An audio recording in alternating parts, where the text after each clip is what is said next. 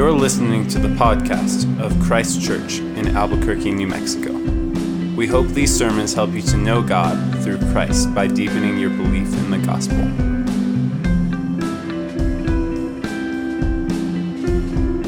Today's reading comes from Acts chapter 4, verses 1 through 31. And as they were speaking to the people, the priests and the captain of the temple and the Sadducees came upon them, greatly annoyed, because they were teaching the people and proclaiming in Jesus the resurrection from the dead.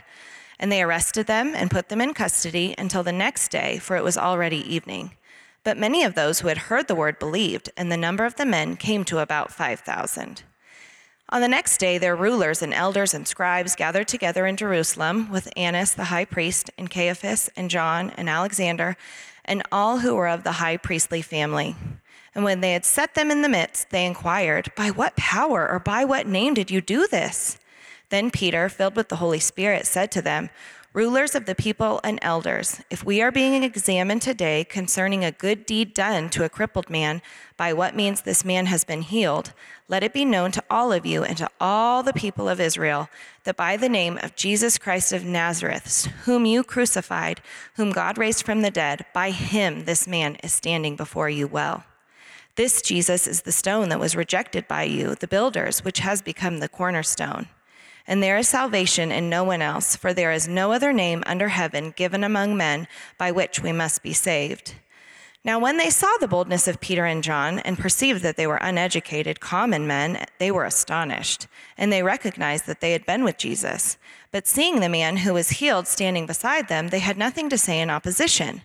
But when they had commanded them to leave the council, they conferred with one another, saying, "What shall we do with these men? For that a notable sign has been performed through them is evident to all the inhabitants of Jerusalem, and we cannot deny it.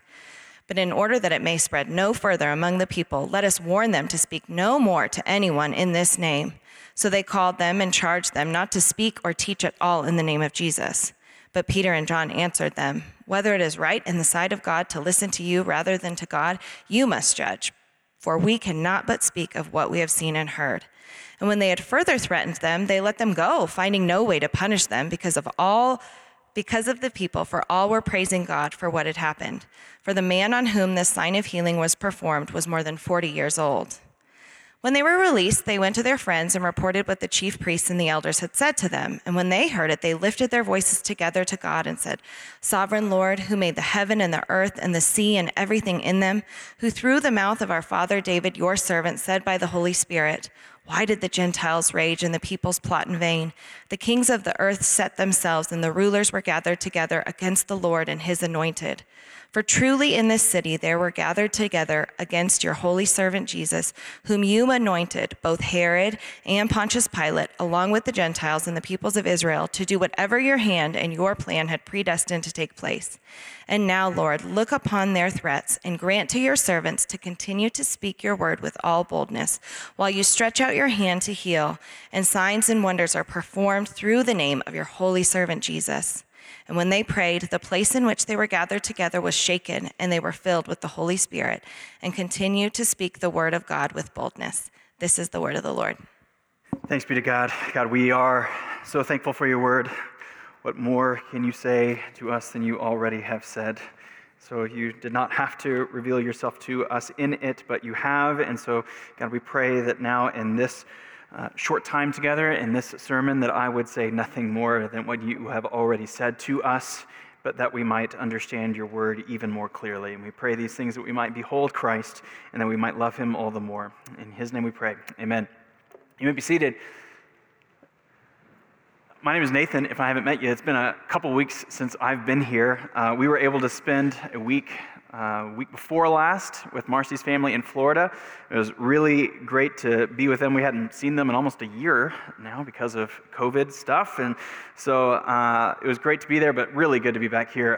I'm so thankful for the last 2 Sundays of incredible preaching that we have had. God has just blessed us with a really, really great church. But after 2 Sundays of not being with you, I had been feeling kind of dried up. without being with you. What a boring but indispensable grace God has given us to regularly be together on Sundays, to confess our sin together, to sit under God's word together. And like the embers of my soul are just crackling warmly to be with you all right now. If you haven't been with us the last many weeks or months, we have been working our way, just for the last few weeks, through the first 3 chapters of the book of Acts. Like I mentioned in the very first week, when we opened this book together, some Bibles and some people will call this book the Acts of the Apostles, but perhaps a better name for this book would be the Acts of Jesus by his Spirit through his church. That's too long and too clunky to type at the top of the page of this book, though, but I think it's right. We're going to see that title is absolutely what is going on here in chapter 4, the Acts of Jesus by his Spirit through his church. Last week, in a very similar way to the way in which Jesus had healed a man who couldn't walk, Peter and John in Acts 3 did the exact same thing, and they healed that man in the name of Jesus Christ. Now, what they didn't do, it's not like in the name of Jesus Christ. It's like if you put the vowels and the consonants of Jesus together, that if you just say this name, it's like a Harry Potter incantation or something like that. It's not some spooky spell in which they saved or healed this man. It is the name, it is the identity, the ongoing power and authority of Jesus Christ, in which they then said, stand up and walk. It is Jesus who was the one doing the healing through Peter and John. This week, in very similar ways to the way in which Jesus was himself brought before the leaders of Israel, Peter and John, Jesus' people, will also be brought before them, even many of the exact same people before whom Jesus was brought. But these aren't just coincidences or similarities. This early church, just like the church in the centuries to follow, the early church and the church today isn't just like the Jesus Rotary Club. It's not a social club around which we're around Jesus, which we're centering. Or it's not like the Jesus fan club. We aren't like Swifties or Beliebers or something, like wearing Jesus clothes. I don't know why anyone would wear any like Taylor Swift clothes. Certainly no one in our church would do that, but some do. Anyway, Jesus' people are not just those who wear his clothes, who are fans of his. The church is the body of Christ. Peter, John, every Christian belongs as the body to Christ, our head. We live and move and belong to his name. We belong to his power and his authority. And so in Acts 4, we're going to see that though Jesus ascended to heaven in Acts 1, in Acts 4, Jesus is the primary character through all of these events. His people and his opponents will primarily be talking about him. We'll be talking about his name, his power and authority. So we're going to think through this passage tonight in 3 sections, 3 perspectives on the name of Jesus: the opponents of the name, the power of the name, and the people of the name. The opponents, the power, and the people of the name. So here we go, picking right up where Kyle left off last week. Peter and John have healed the lame man in chapter 3, this likely well-known 40-ish-year-old man who had never walked, lame from birth, is now walking. And Peter then, after that, at the end of chapter 3, began preaching Christ, urging repentance to the growing crowd around him, urging them to come and to be known as Jesus' people. And so then we read in verse 1 of chapter 4, as they were speaking to the people, Peter and John, the priests and the captain of the temple and the Sadducees came upon them, greatly annoyed because they were teaching the people and proclaiming in Jesus the resurrection from the dead. These religious and political leaders are pretty peeved. They had thought that they had gotten rid of the Jesus movement by getting rid of Jesus. But for them, what must have felt like some sort of zombie movie, they just cannot kill their enemy. The dead are walking, and those who can't walk are walking. Jesus is alive, and these apostles are telling everyone so. This is a horror story for at least the Sadducees, who especially weren't very theologically serious. They didn't believe in a resurrection of the dead at all. They were mostly enjoying a comfortable place of elite leadership that was given to them by the Romans. And so a revolutionary movement, certainly one that was preaching a resurrection, a movement that there was something more ultimate than life and death in that we can see and experience right now, that we can touch and feel. The here and now, the Sadducees' visible political power to be experienced and submitted to was now being threatened because it was only visible. It was only here. And these apostles were preaching something beyond their power. And so they use what limited power they have immediately, the raw authority to just try to shut this movement up. They arrest Peter and John, and the next day, even then more worldly power gathers and surrounds these two guys, but not before Luke gives us some hint of where this thing is going.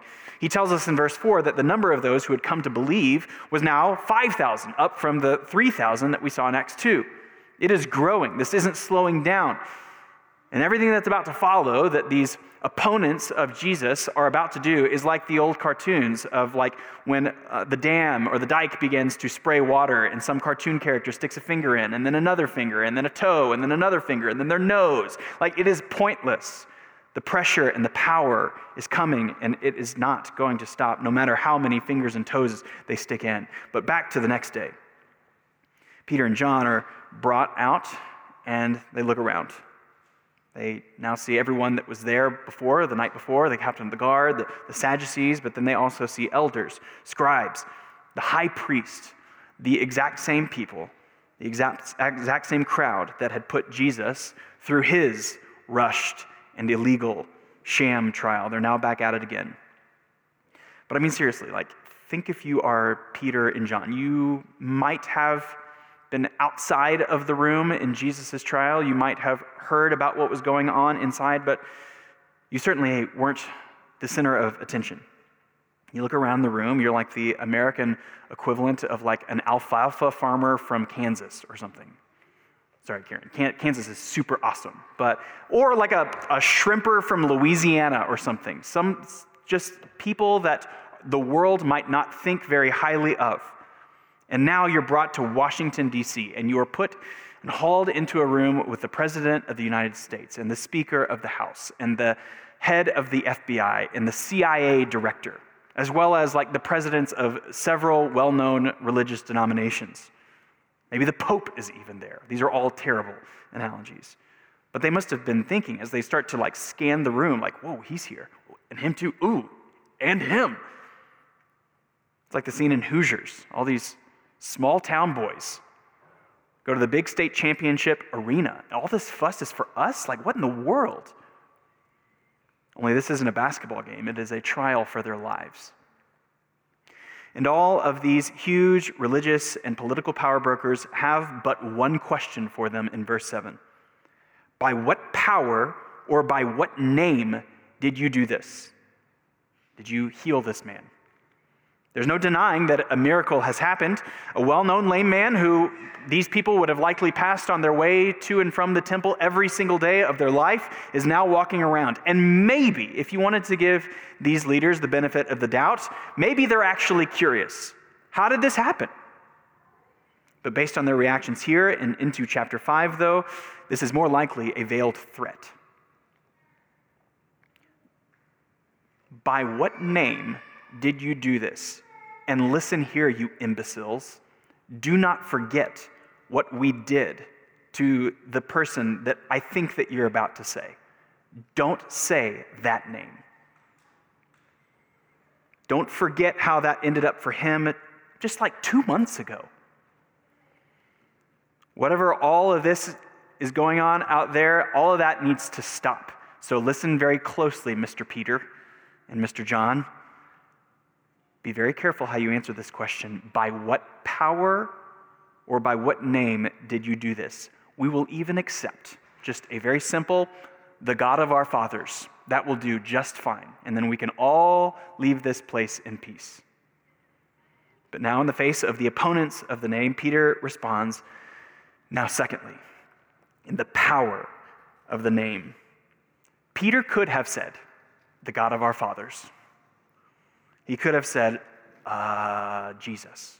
Yes, it was by the power in the name of Jesus, that this man was healed. But maybe he was remembering what Jesus himself had told these two men and the other apostles in Mark 13, where Jesus told them, "Be on your guard, for they will deliver you over to councils, and you will be beaten in synagogues, and you will stand before governors and kings for my sake to bear witness before them. And the gospel must first be proclaimed to all nations. And when they bring you to trial and deliver you over, do not be anxious beforehand what you are to say, but say whatever is given to you in that hour, for it is not you who speak, but the Holy Spirit." Luke here says that Peter is filled with the Holy Spirit. And maybe he just looks over at John with a knowing smile, what an opportunity. What an opportunity. No advertising or PR campaign could have ever assembled this amount of power in Israel. And now, what an opportunity to get to preach Christ. Unlike when he cowered before a little girl around a campfire, when he denied Christ, now Peter, filled with the power of the living Spirit of God, and looks over at John and perhaps in his best William Wallace impersonation says, "Well, looks like we didn't get dressed up for nothing. And it's time to go to work."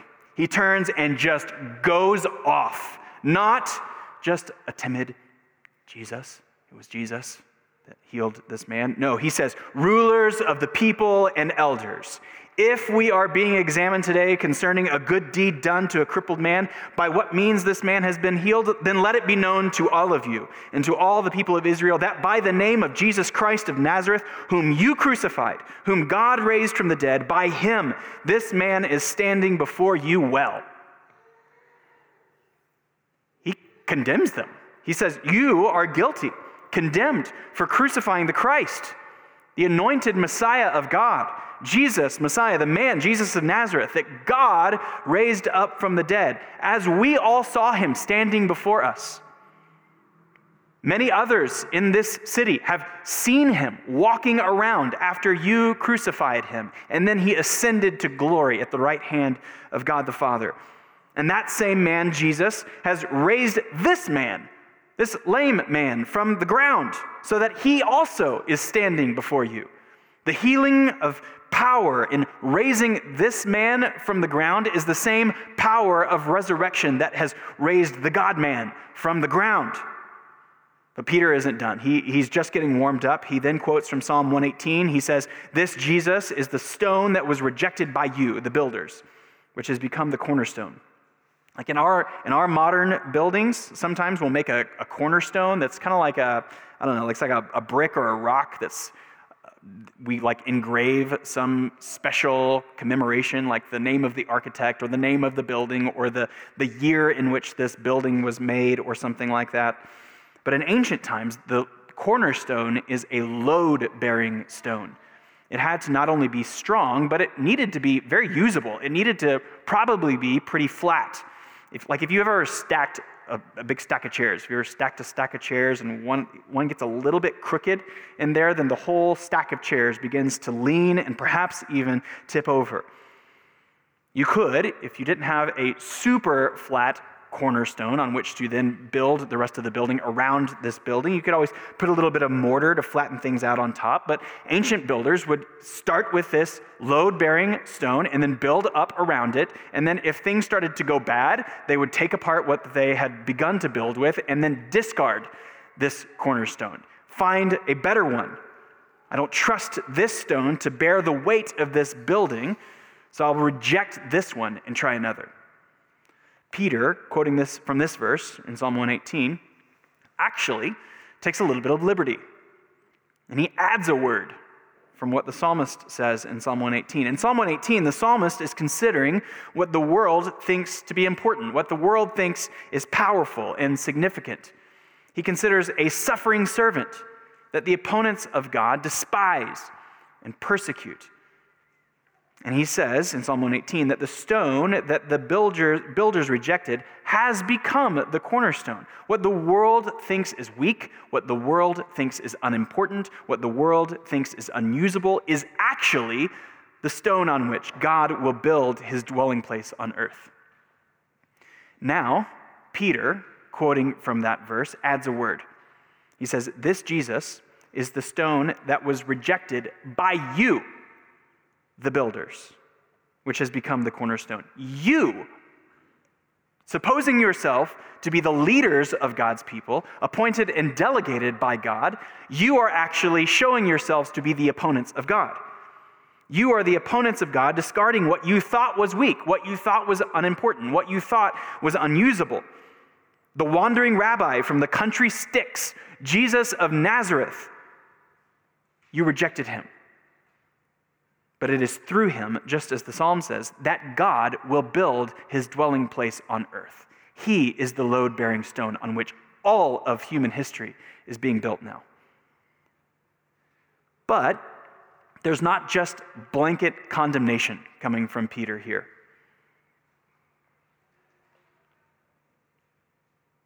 There's not just blanket condemnation in Jesus' coming. There is salvation. Peter says, there is salvation in no one else, for there is no other name under heaven given among men by which we must be saved. Now, there's no doubt that what Peter has just said would have sounded just as provocative, just as exclusionary, just as perhaps even maddening to these original hearers as it might be heard and received today, to modern ears. Peter just said that there is no other name, there is no other power to save in Caiaphas, the high priest, or in Pilate, or not even in Caesar, or in David even, or in Moses. But the power to save comes from one man only. It is in Jesus, the name and the authority of Jesus. And again, not saying his name in some magical incantation way, but in this specific person. This person has the power and the authority to heal and to save. Just as the same as today. Not in Buddha, not in some other prophet out there, not in ourselves, not in some political candidate. There is no power to save other than in the name of Christ. And implied here, there's no other name to save or even to forgive the sin. Forgive the sin of the most horrible sin in all of human history, that of condemning and executing the Son of God. As Jesus himself even prayed as he was being crucified, Father, forgive them, for they know not what they do. They are not realizing that I am the cornerstone on which you desire to build your church, your temple on earth. And so this is not, what Peter is saying, is not some arrogant or hateful or intolerant message of condemnation, but it is a gracious and warm, inviting message of salvation. As we've considered before, the worldview of the world when it hears a verse like this is, wait, what? Wait, what? There's only one way to access only one way of access to God, but the worldview of the Bible is, wait, what? There's a way of access to God? This is astounding. Unbelievable that God has made a way to himself.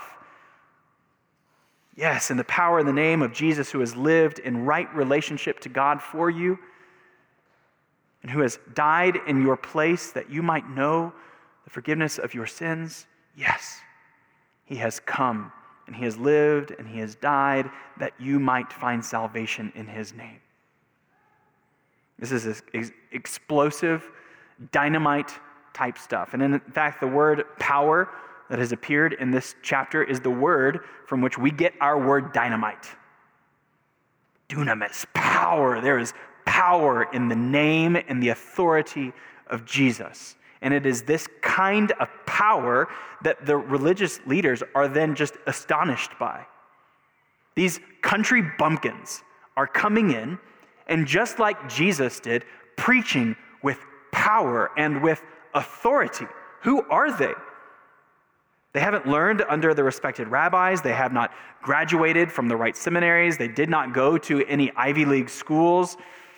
Like Jesus, through Jesus, They preach with authority and power. In fact, verse 13, we read just that. The leaders recognize that they had been with Jesus.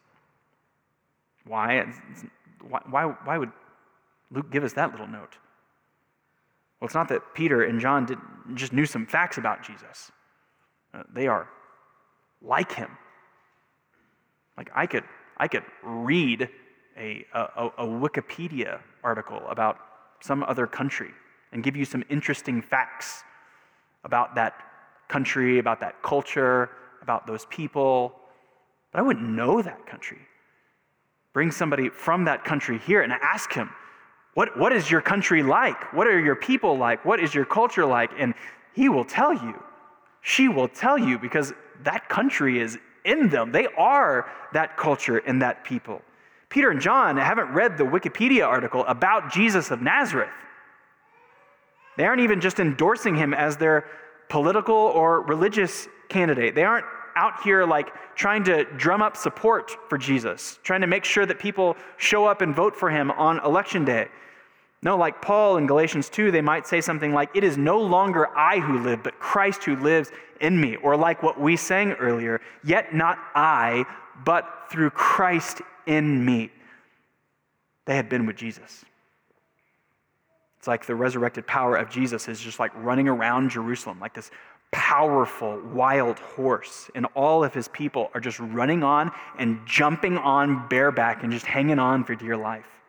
It is not their power that they are out here preaching, but they are preaching and bringing attraction to the one on which they are riding, being taken here and there, proclaiming and demonstrating his power. And the leaders hate it. They form a committee. They form a committee to see what they can do to stop the spread. But not only is it too late for that, but in telling Peter and John to stop preaching in this wild, dynamite, Mustang-type power, Peter and John then reply in verses 19 and 20, "Whether it is right in the sight of God to listen to you rather than to God, you must judge. For we cannot but speak of what we have seen and heard." Now we'll talk more in 2 weeks about this kind of civil disobedience, of understanding of when we must obey God and not men. We'll think more about that in the second half of chapter 5, when the opposition really begins to get hotter and hotter. But for now, what is really remarkable about this passage is that for all of Israel's history, if you wanted to hear from God, if you wanted to understand his word, if you wanted to understand his will, if you wanted to know what it meant to live in obedience before God, these are the men that you would go to. All of the men that are putting Peter and John on trial, these elders and priests, the rulers of the people, they mediated between you and God. And then these Louisiana shrimpers come in. And they say, whether it is right in the sight of God to listen to you rather than to God, you must judge. For we cannot but speak of what we have seen and heard. They have heard from God directly. They have heard from the great high priest. They did need a mediator to hear from God, but they have had that mediator. God has now circumvented. He has gone around those who are seeking their own power in their own name, who are using religious and political power for themselves rather than promoting the kingdom of God, rather than promoting the glory of God. And so these bumpkins come in and say, we have heard from God. We know what we must do and say. We do not need to hear from you. And yet, realizing, these religious leaders, realizing that they are basically doing not much more than like trying to back a door closed as like a hurricane is blowing in through the living room, they let them go. The power of the saving name of Jesus cannot be minimized, cannot be ignored, cannot be contained. It must go out, and it does, even further shaping and transforming his people. Now, third, the people of the name of Christ. The city around the leaders now now 5,000 strong, are praising God for what has happened in the healing of this man. The leaders release Peter and John, and then everyone begins praising God, remembering Psalm 2, that this is the way it's essentially always been, that the enemies of God, the enemies of his anointed king, have always set themselves in opposition. But in Psalm 2, remember when we thought through that psalm a few months ago, in Psalm 2, God just sits in the heavens and laughs at the nations raging against him. Like the small created world trying their best to overthrow the power of God, the love of God, like God sitting in the heavens and just laughing. You got to be kidding me. What are you doing? It is the sovereign plan of God to redeem his people, to build them in faith and to love them relentlessly. Like, you serious, world? This is what you're going to do? You trying to stop that? And so if all that's true, then they pray in verses 29 and 30, "And now, Lord, look upon their threats and grant to your servants to continue to speak your word with all boldness, while you stretch out your hand to heal and signs and wonders are performed through the name of your holy servant, Jesus." Here's the thing, everyone. I think in like 25 years, it's going to be really tempting to look back on 2020 as like the year of COVID. We'll all remember it. 2020 was the year of COVID, and on top of that, it was the year of the presidential election. It was the year of protests and justice. It was the year of all kinds of plotting and of raging. And amongst so much suffering, so much turmoil, so much uncertainty and doubt and anxiety and loss, it is tempting. It is tempting for us to think, how can Jesus, how can we as his church still fit into 2020, into the year of COVID? But I assure you, 2020 is not the year of COVID. 2020 is the year of Jesus. Every year is. He is the sovereign ruler and king of the here and now. And as much as it doesn't look like it, the reality is, how is COVID, how is this election season, how is all of this unrest now still going to fit into Jesus' year, into Jesus' kingdom? I get it. Like, so many of you are so frustrated right now. Some of you are feeling really weak. Many of you are doubting. Some of you are despairing, struggling in physical pain, struggling in loneliness, struggling for faith at all. And so I'm comforted by something that I read from one pastor maybe a week or two ago, that COVID life is perseverance amid heightened chaos, pressures, and demands, with a lower capacity for productivity and a foggier view of fruitfulness, while maintaining an embrace of limits and tempered expectations. It is a walk of faith or bust. And I'm really comforted by that. Like, productivity is weird right now. The world is foggy. It is walk by faith or bust in 2020. I'm encouraged by that. But I'm also equally encouraged, maybe more encouraged and re-energized by what I heard from a different Anglican pastor just this last week, that the church is not some 12-foot sailboat, just out there being blown and tossed by the waves. The church is the Queen Mary, this huge, enormous steamship. We aren't just hoping to hang on for dear life, hoping that we make it in the end. No, plowing ahead with the power of the triune God, with the saving truth of the gospel of Christ, steady and steadfast, the church is not thrown by the waves, but makes them. We do not fear viruses. We do not fear crippled economies. We do not fear politicians. We do not fear the results of any election. Many of you might have greater fears on which side might be worse. Nonetheless, the church plows ahead because it is the power of the name that sends us forward. It's more than likely you and I will not end up in front of kings or governors or councils. Maybe. More likely, what opportunities What people has the Lord put in your life that you ought to be moving toward in love, in boldness, in power? Seriously, think 30 times a day, 40 times a day. Sometimes, depending on your job or your circumstances, perhaps 100 times a day, you are encountering people, and perhaps we can retrain our minds to be asking of the Lord, what is God asking of me in this encounter? Some who need to hear the power of the saving name of Christ. Some who are already trusting in the saving name of Christ need to be reminded, what is God asking of me in this encounter?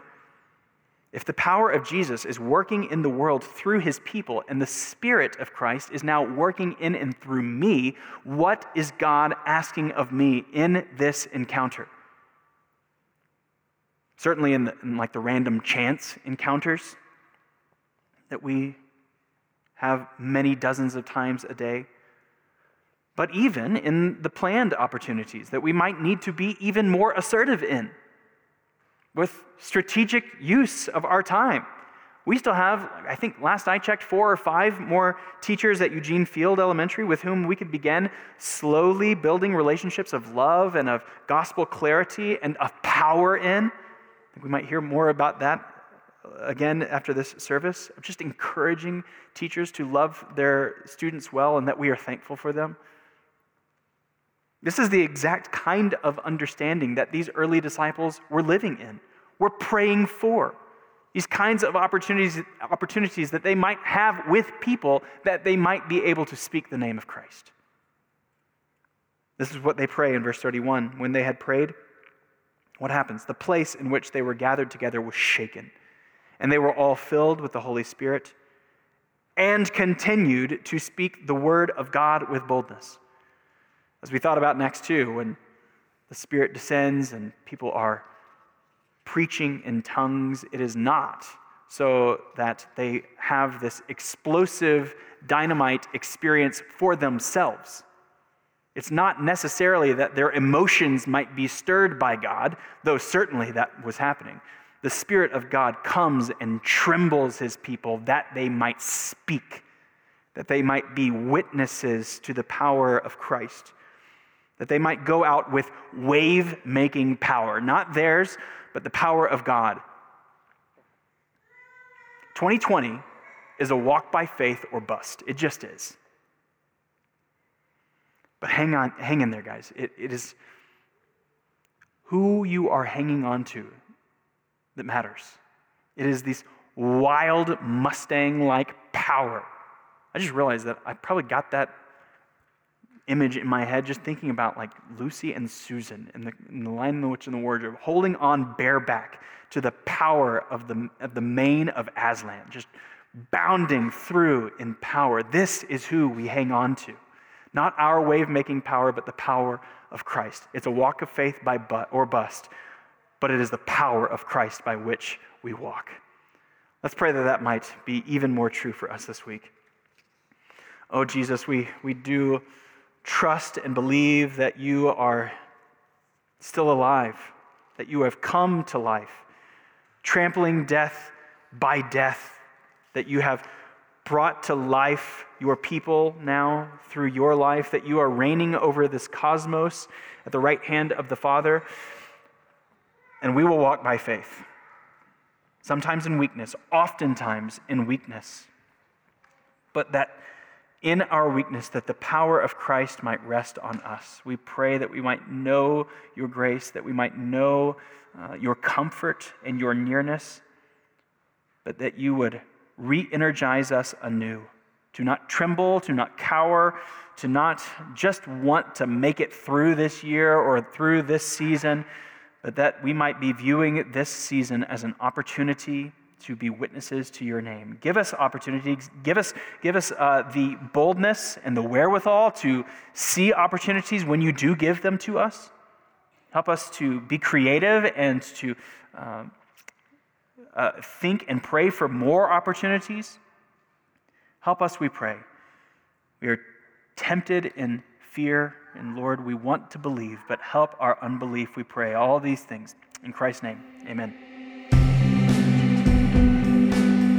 hope you have been encouraged to deeper life in Christ through the preaching of this sermon. For more information about Christ Church, visit www.christchurchabq.com.